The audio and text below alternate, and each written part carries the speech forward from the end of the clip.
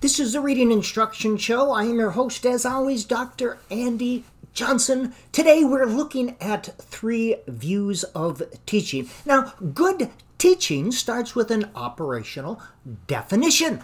When we say teaching, we cannot assume that everyone has the same construct in mind. So let's take a look at 3 common views, and we'll be doing that today. They are teaching as transmission, teaching as transaction, and teaching as transformation. The first one, teaching as transmission. From this perspective, teaching is the act of transmitting knowledge from point A, the teacher's head, to point B, the student's heads. This is a teacher-centered approach in which the teacher is the dispenser of knowledge, the arbitrator of truth, and the final evaluator of learning. Teacher's job from this perspective is to simply supply students with a designated body of knowledge or set of skills in a predetermined order. Academic achievement is seen as students' ability to demonstrate, replicate, regurgitate, or retransmit this designated body of knowledge or set of skills back to the teacher or some other measuring agency or entity. From this perspective, standardized tests are considered to be an apt measure of students' learning. So, 4 essential constructs related to this view are, first, the psychological basis of it is behaviorism. The definition of learning is a relatively permanent change in behavior or behavioral potentiality that occurs as a result of experience. The role of the teacher here is to simply supply students with a designated body of knowledge or set of skills. And the role of the student is to passively receive information or to replicate skills. That's the first view, teaching as transmission. The second view is teaching as transaction. From this perspective, teaching is the process of creating situations whereby students are able to interact with the material to be learned in order to construct knowledge. Constructivism is an educational philosophy consistent with this view. Educational philosophy, some would say educational theory or learning theory. Here, knowledge is not passively received. Instead, it's actively built up or constructed by students as they connect their past knowledge and experiences with the new information. And just as each student's past knowledge and experiences are different, so too is the interpretation, the understanding, and the meaning of the new information that each student ultimately constructs. Teachers here are not expected to simply pour knowledge into the heads of learners.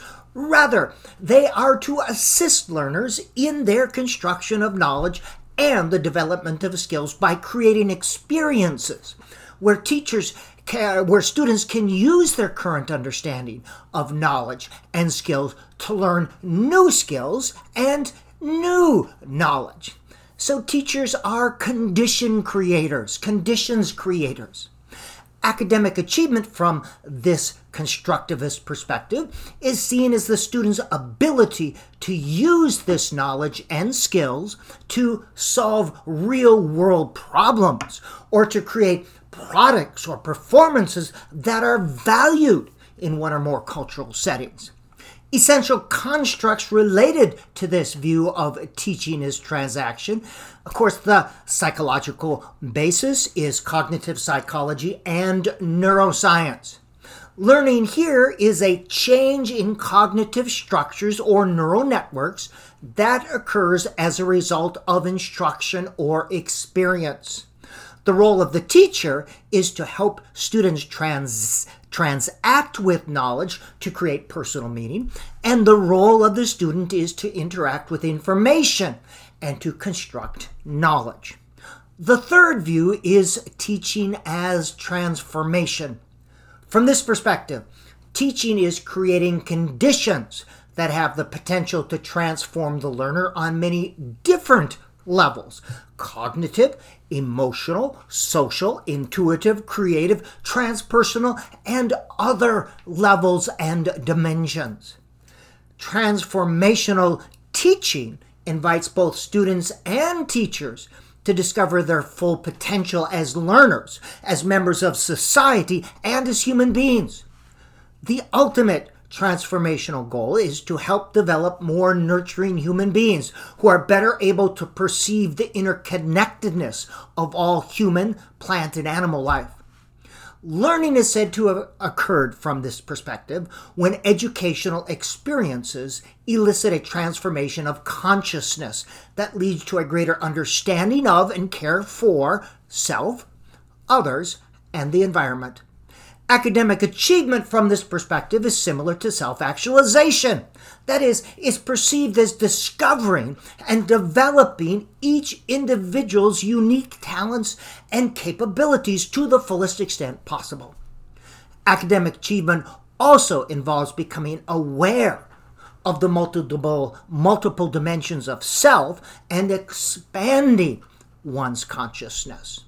The essential constructs related to this view are as follows. First, the psychological basis for this is humanistic learning theory and holistic learning theory. Learning is said to occurred. Learning is movement towards self-actualization that occurs as a result of instruction, experience, or a change of consciousness that leads to a greater understanding of and care for self, others, and one's environment.